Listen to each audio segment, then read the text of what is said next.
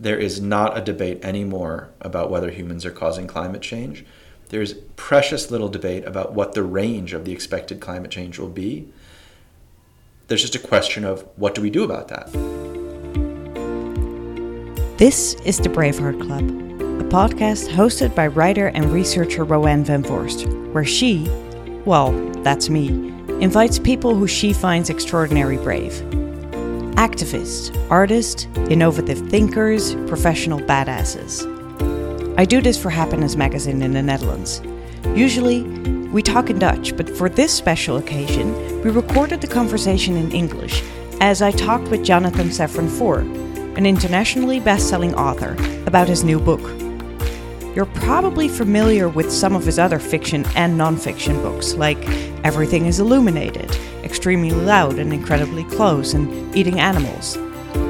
This time, we talk about his new important work, We Are the Weather, where he explores the central dilemma of our time, climate changes, in a creative, urgent, and personal way. You might hear some background music while we're talking. That's because we met in a hotel lobby in Amsterdam. Let it not distract you. This man has some important lessons to share about how to be brave as a writer, a citizen, a father, and a consumer. Let's go. What I really admire is that you don't necessarily take the popular or easy topics, both in your fiction and your nonfiction.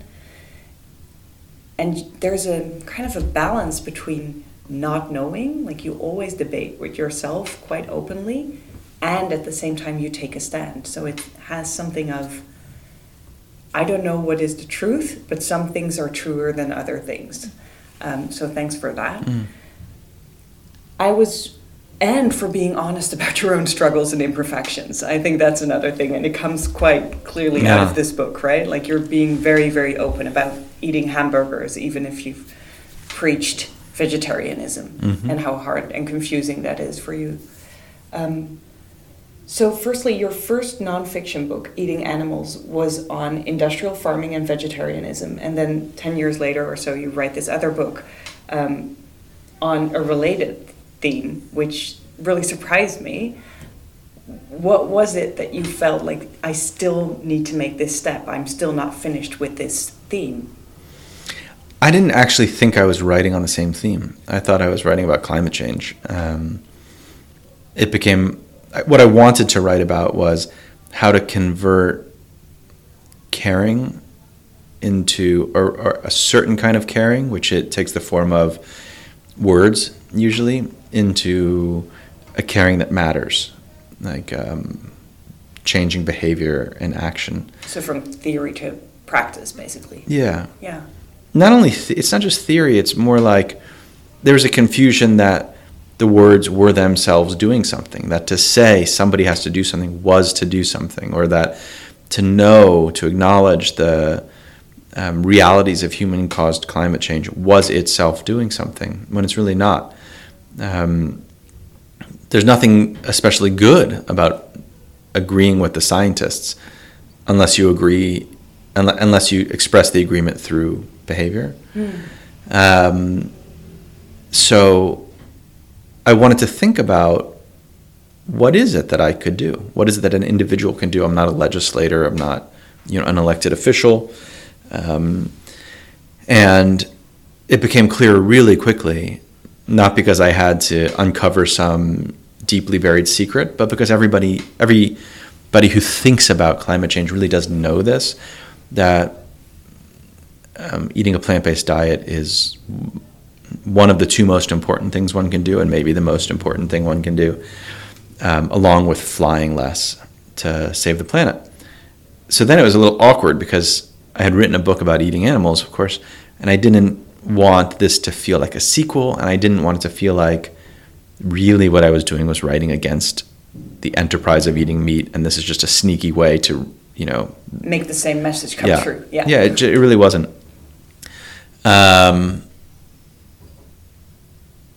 It's funny, it really surprises me that I've written 2 books about this, because I feel sort of torn between 2 identities, one of which is a little bit reticent about the whole issue, and I don't like the feeling of being preachy about it. I don't like the discomfort of being a vegetarian often, in front of other people. There's a certain amount of, I would say, unnecessary but still very real embarrassment that I feel. Because you're the complex person. Yeah, and because I risk making other people feel embarrassed or ashamed when I really don't want to. So my stance is often quite measured, sometimes apologetic, often incremental, and that's a big part of me. And that's the part of me that really was in control when I wrote this book, We Are the Weather, even though it asks for a lot of the reader. There's another part of me. Yeah, because you're subtle, for sure. You're nuanced. You're not only activistic, but there are some paragraphs where you really say, this is, the best you can do for the planet. You are being blunt and, transparent about that. Yeah. But there's another part of me that I'll sometimes wake up with or go to bed with that thinks this is really wrong. Like this enterprise is wrong. As in the meat dairy industry enterprise. Yeah. Like using animals for food. And what is unclear now will be perfectly clear in the future, and maybe even in the near future. And why am I talking about half steps or half measures, or why am I talking about incremental change? When something is categorically wrong, it should be called that. So I have these two parts of me, and I haven't been able actually to resolve them. But what I know for sure, without any complication, is that we need to radically reduce the amount of violence and destruction in the world. And animal agriculture is the leading cause of violence and destruction in the world. So we just have to move away from it.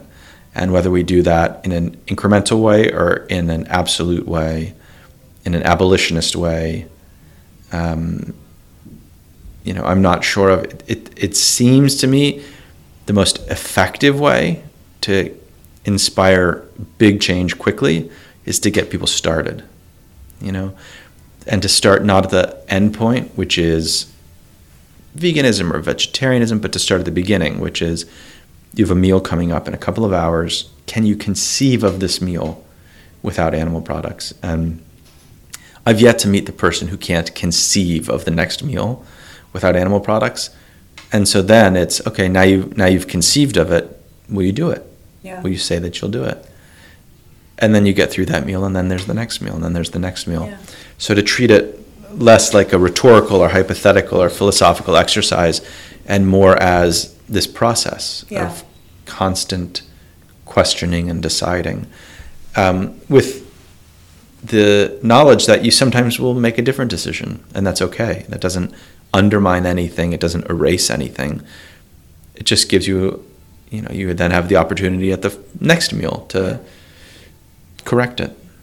I was so much touched by your last chapter, where you basically have a debate with yourself or two voices in your head, or perhaps the two identities that you just introduced. And one is being, or they kind of switch in between roles, but one is being more pessimistic, we could say, and then the other one is more hopeful, or decides that hope is the only thing we have. Where are you now at this moment? In terms of how to evaluate hope, or if I'm hopeful at all? Pessimistic, hopeful. I feel really hopeful right now. Yeah, cautiously, and a hope that's informed by the knowledge that this is going to be really, really tough and will require all kinds of things that feel only barely within reach now. But things are changing so quickly and always in one direction,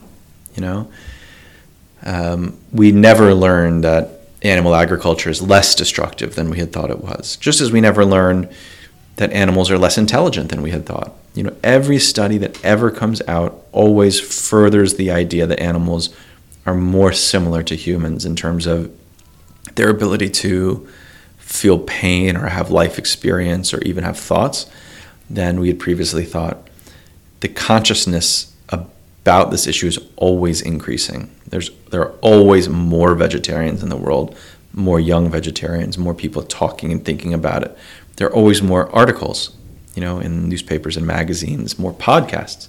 The question is, when will the change no longer be by tiny increments and be a tipping point? Yeah.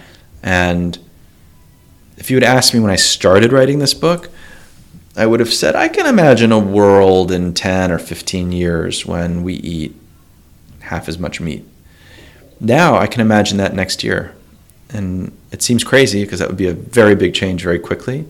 But it feels like we're on the brink of a very big and quick change. Yeah, I had the same. In my book, I speak about 2030, which was a guess in time, but it felt kind of possible. And then when I finished writing the book, it's kind of like, maybe things go faster now. We have farmers saying we should transform to plant-based farming. Mm-hmm. We should stop doing what we're doing.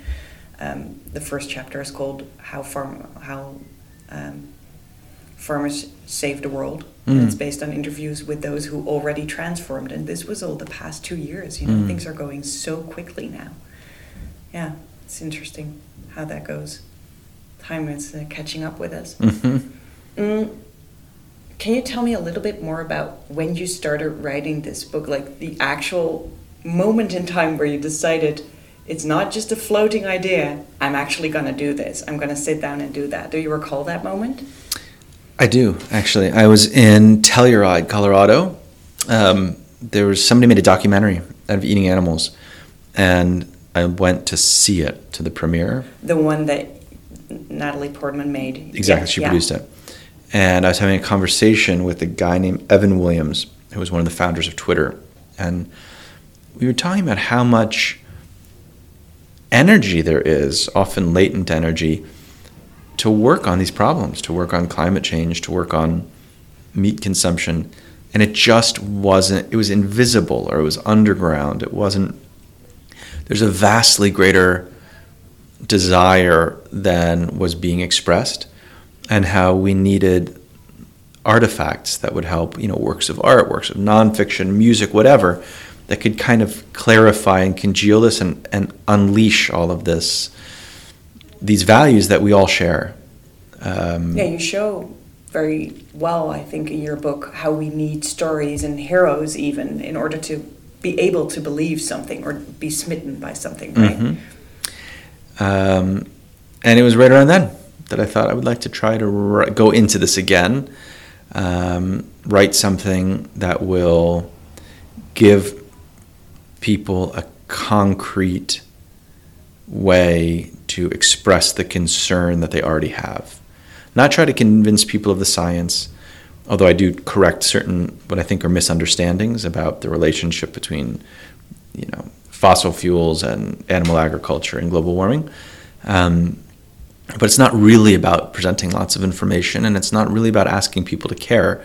It's more an exploration of why caring itself can be difficult, and even more how to take that care that we sometimes feel very strongly and sometimes don't feel at all, and do something with it. Yeah. Really change our lives. Well, you take a very unconventional form in the book of bringing across the message, because it's not just, it's basically split up in a couple of different parts, right? And so one of the parts may be more informational, where you take a lot less words than I needed to get the important message through. So you work with bullet points, but then there are also chapters where you share things about your grandmother, caring for her, or her courageous decision to walk away from a war zone, basically, or a dangerous zone. How did you kind of think of, did those stories come to you, or how do you work in that way? So more than any other book I've written, and I would say by a great distance, this one really was a record of my thought process. So for example, the chapter that's a dialogue, I really was writing the dialogue as I was having the dialogue in my mind. I did go back and edit it, and I'm aware of the fact that I'm a writer, not just like a diarist or journalist. Somebody who keeps a journal is what I mean, not journalism. And or a social influencer sharing everything through Instagram now. Right. No, this was what was going on in my head. And I think sometimes the book really feels like that as it kind of jumps from story to story, anecdote to anecdote, subject to subject.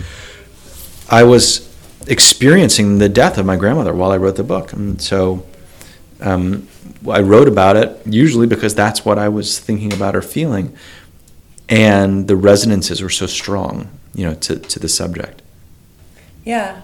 I was thinking to read a part of the book, but I'm now thinking I should read from the English chapter. So can I read a little bit from yours? Because otherwise the English readers won't be able to. Sure. Because I have the Dutch version here. It's probably just a part in your debate with yourself. Dispute with the soul. How much? So what would work great is I could read one and you could read the other. Yeah, but I'll have to sit next to you. No problem. Otherwise it gets a little confusing. Yeah, that's true. Okay, so where should we start? Maybe Yeah.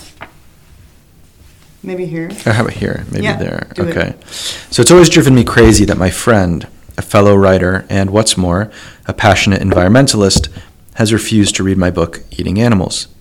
It upsets me because he's a sensitive thinker who cares and writes about the preservation of nature.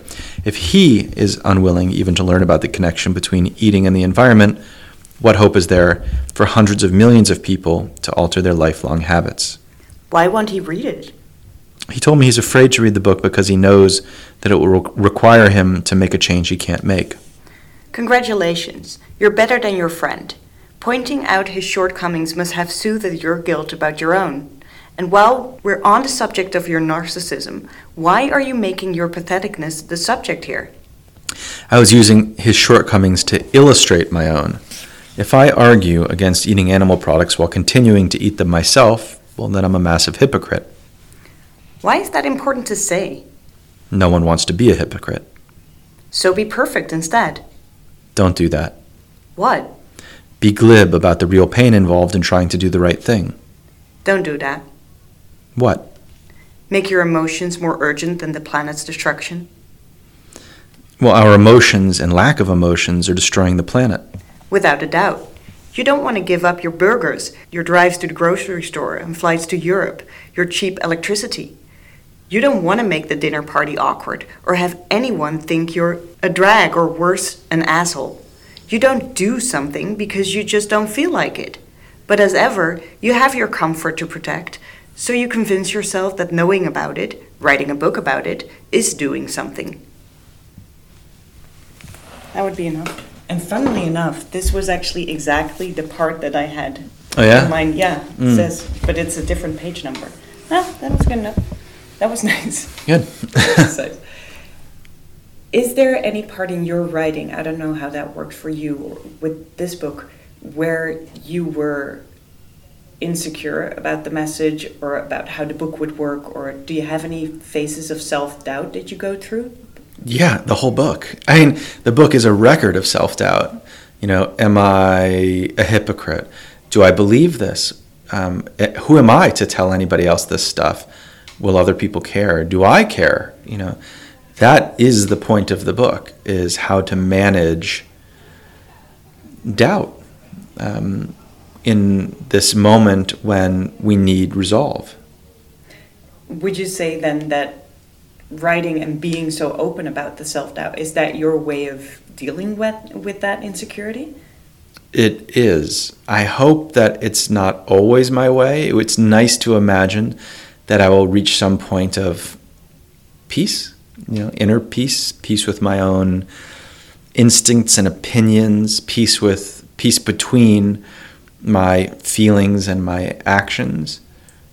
But honestly, I doubt that. I doubt that that's going to come. And in a way, acknowledging that it might not come is itself a huge relief. Do you think related, first question, is courage something that we need in order to stay hopeful or to act in a way that matches our hopefulness? I think so, but it's a different kind of courage than we normally imagine. Tell me about that. I think we need to stop being afraid of being hypocrites. We need to stop being afraid of being incomplete, because so many people, I would even say everybody, wants to save the planet. Who is the person who doesn't?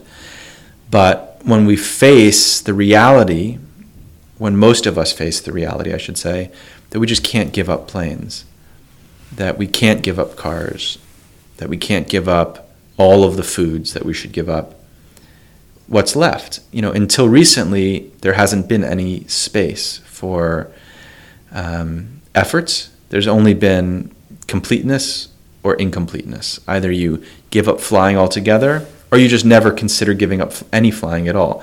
Either you're a vegan or you're a meat eater.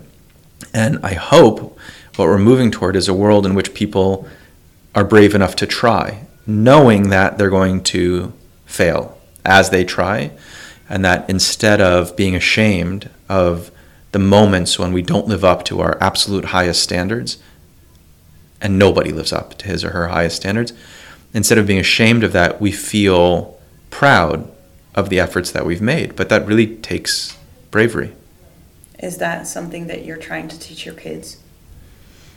It is. It's something I'm trying to learn myself. I wrote in this book about times when I've eaten meat in the last 5 years.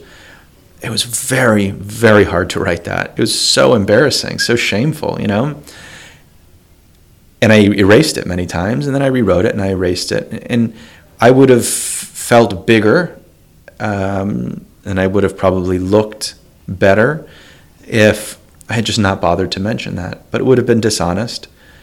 And I feel like we're all in this same predicament, and we might as well be in it together.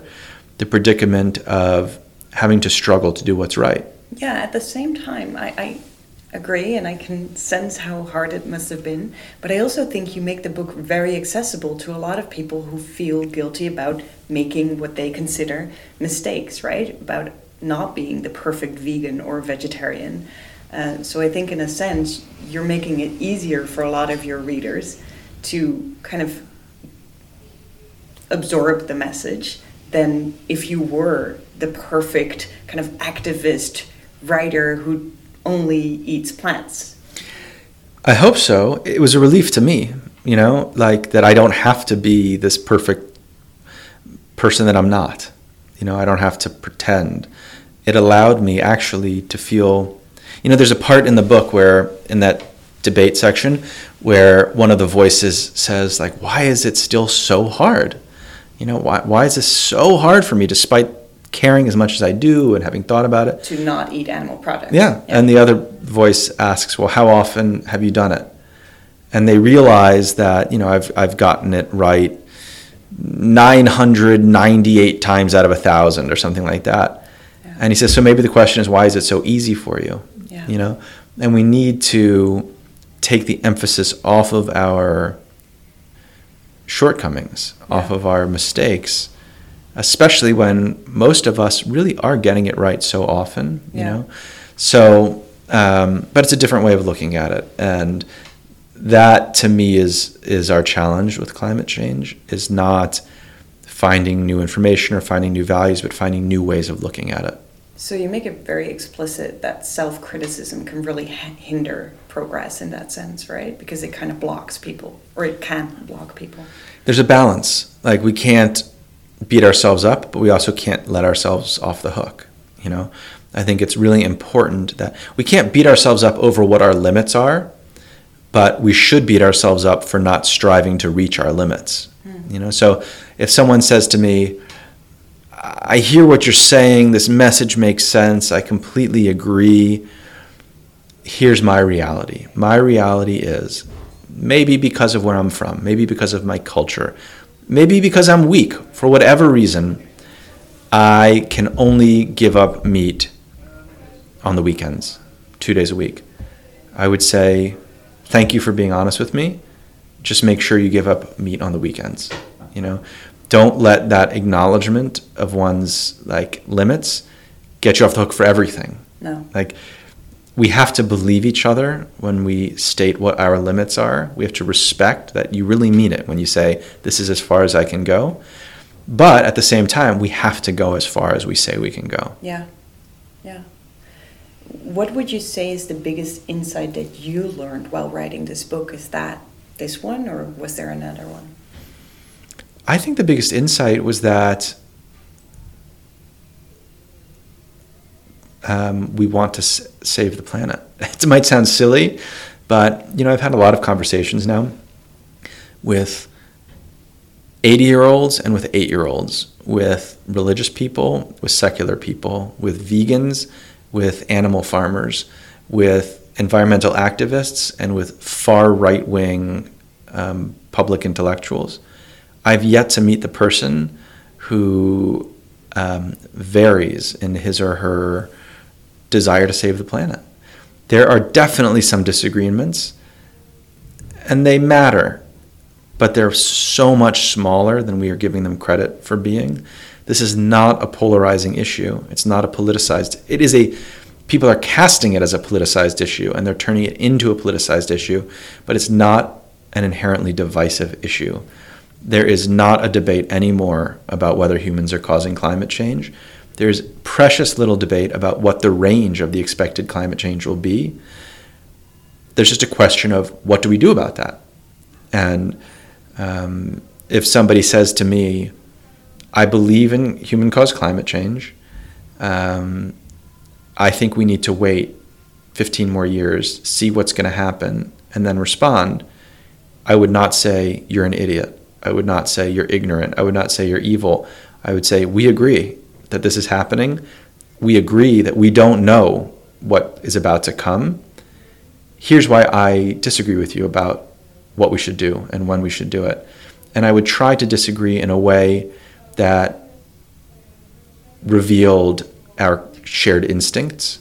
So I might say something like, let's imagine you got a cancer diagnosis and you went to a doctor and he said, I'm looking at your charts. I can't exactly pinpoint where the cancer is, and I couldn't tell you exactly how it's going to grow, but my expert opinion is that you should go through a round of chemo. I would probably go to a second doctor and get an opinion, and maybe a third doctor. There is a number of doctors after which I would say, I'm going to do what they're telling me, even if there are some disagreements in their prognoses, even if none of them are exactly certain. I would say experts are experts. There are reasons we go to doctors and we don't treat ourselves. And I'm going to take what seems like the prudent and safe course of action. Yeah. Scientists tell us what the prudent and safe course of action is. Yeah, so I'm guessing that you're now referring to the 97% of the scientists that agree that climate changes are human-induced, but there's also the 3%, including the president of the US and a certain politician and several politicians here in the Netherlands that overtly still doubt, the fact that humans do have an influence on the climate. How do people respond to that? Do you just ignore that and stick with what we may call facts, or do we protest it? What is necessary, you think? I think we have spent way too much time and energy concerned about those people. Trump is probably the most powerful person in the world. As it turns out, the most powerful people in the world are not going to solve this problem, or at least not anytime soon. I campaigned for Hillary. I, of course, voted for Hillary. I desperately wanted Hillary to be president. In terms of the environment, it's very possibly better that Trump is president. Hillary would have kept us in the Paris Climate Accords, and we wouldn't have met the goals. Just as the Netherlands are not going to meet the goals, just as none of the signatories, with the exception of maybe 2 or 3, will meet the goals. Trump has given birth to an entirely different kind of environmentalism in America. The problem is it's been directed back at him, So a counter movement. Protests and arguments, and instead we should direct the energy toward the real problem, which is using all that energy and then using it for the real problem, which is us. To change our lives, to take our anger, our disappointment, our concern, and go to the mirror with it, and begin with the change that is within our control. Yeah, that can be bravery in itself, I guess. Just turning the gaze. Absolutely, it's easy to blame other people, and those other people are often deserving of blame. Don't get me wrong. But it's a waste of energy. I mean, what do you think? Trump is going to be convinced? There's no chance. But we can convince each other, and we can convince ourselves that there's a better path. Well, and that links up to what you're saying, right? Like the real enemy here is not anything else than us making it hard for ourselves, us debating ourselves, us doubting ourselves. I mean, there are other enemies, but most of them are actually responsive to us more than we think. Yeah. The corporations are responsive to us. Farmers are responsive to us. Bolsonaro is responsive to us. And ultimately, Trump is responsive to us as well. Just as a last question, because I think we have to round this up, unfortunately, but I asked this to all of my guests here in the podcast. What is courage for you? How would you define it? I think courage is acting on what you know to be right. And I don't only mean that in ethical situations. I mean, if you feel that you're in the wrong relationship, if you feel that you're in the wrong body, if you feel that you're in the wrong country, if you feel that you are practicing the wrong habits, if you feel that you have pursued the wrong professional life, it's extraordinarily difficult to admit that, to oneself and to others, especially when the choice isn't a popular one. And I really revere people who are able to acknowledge that they're not living their lives. That was beautiful.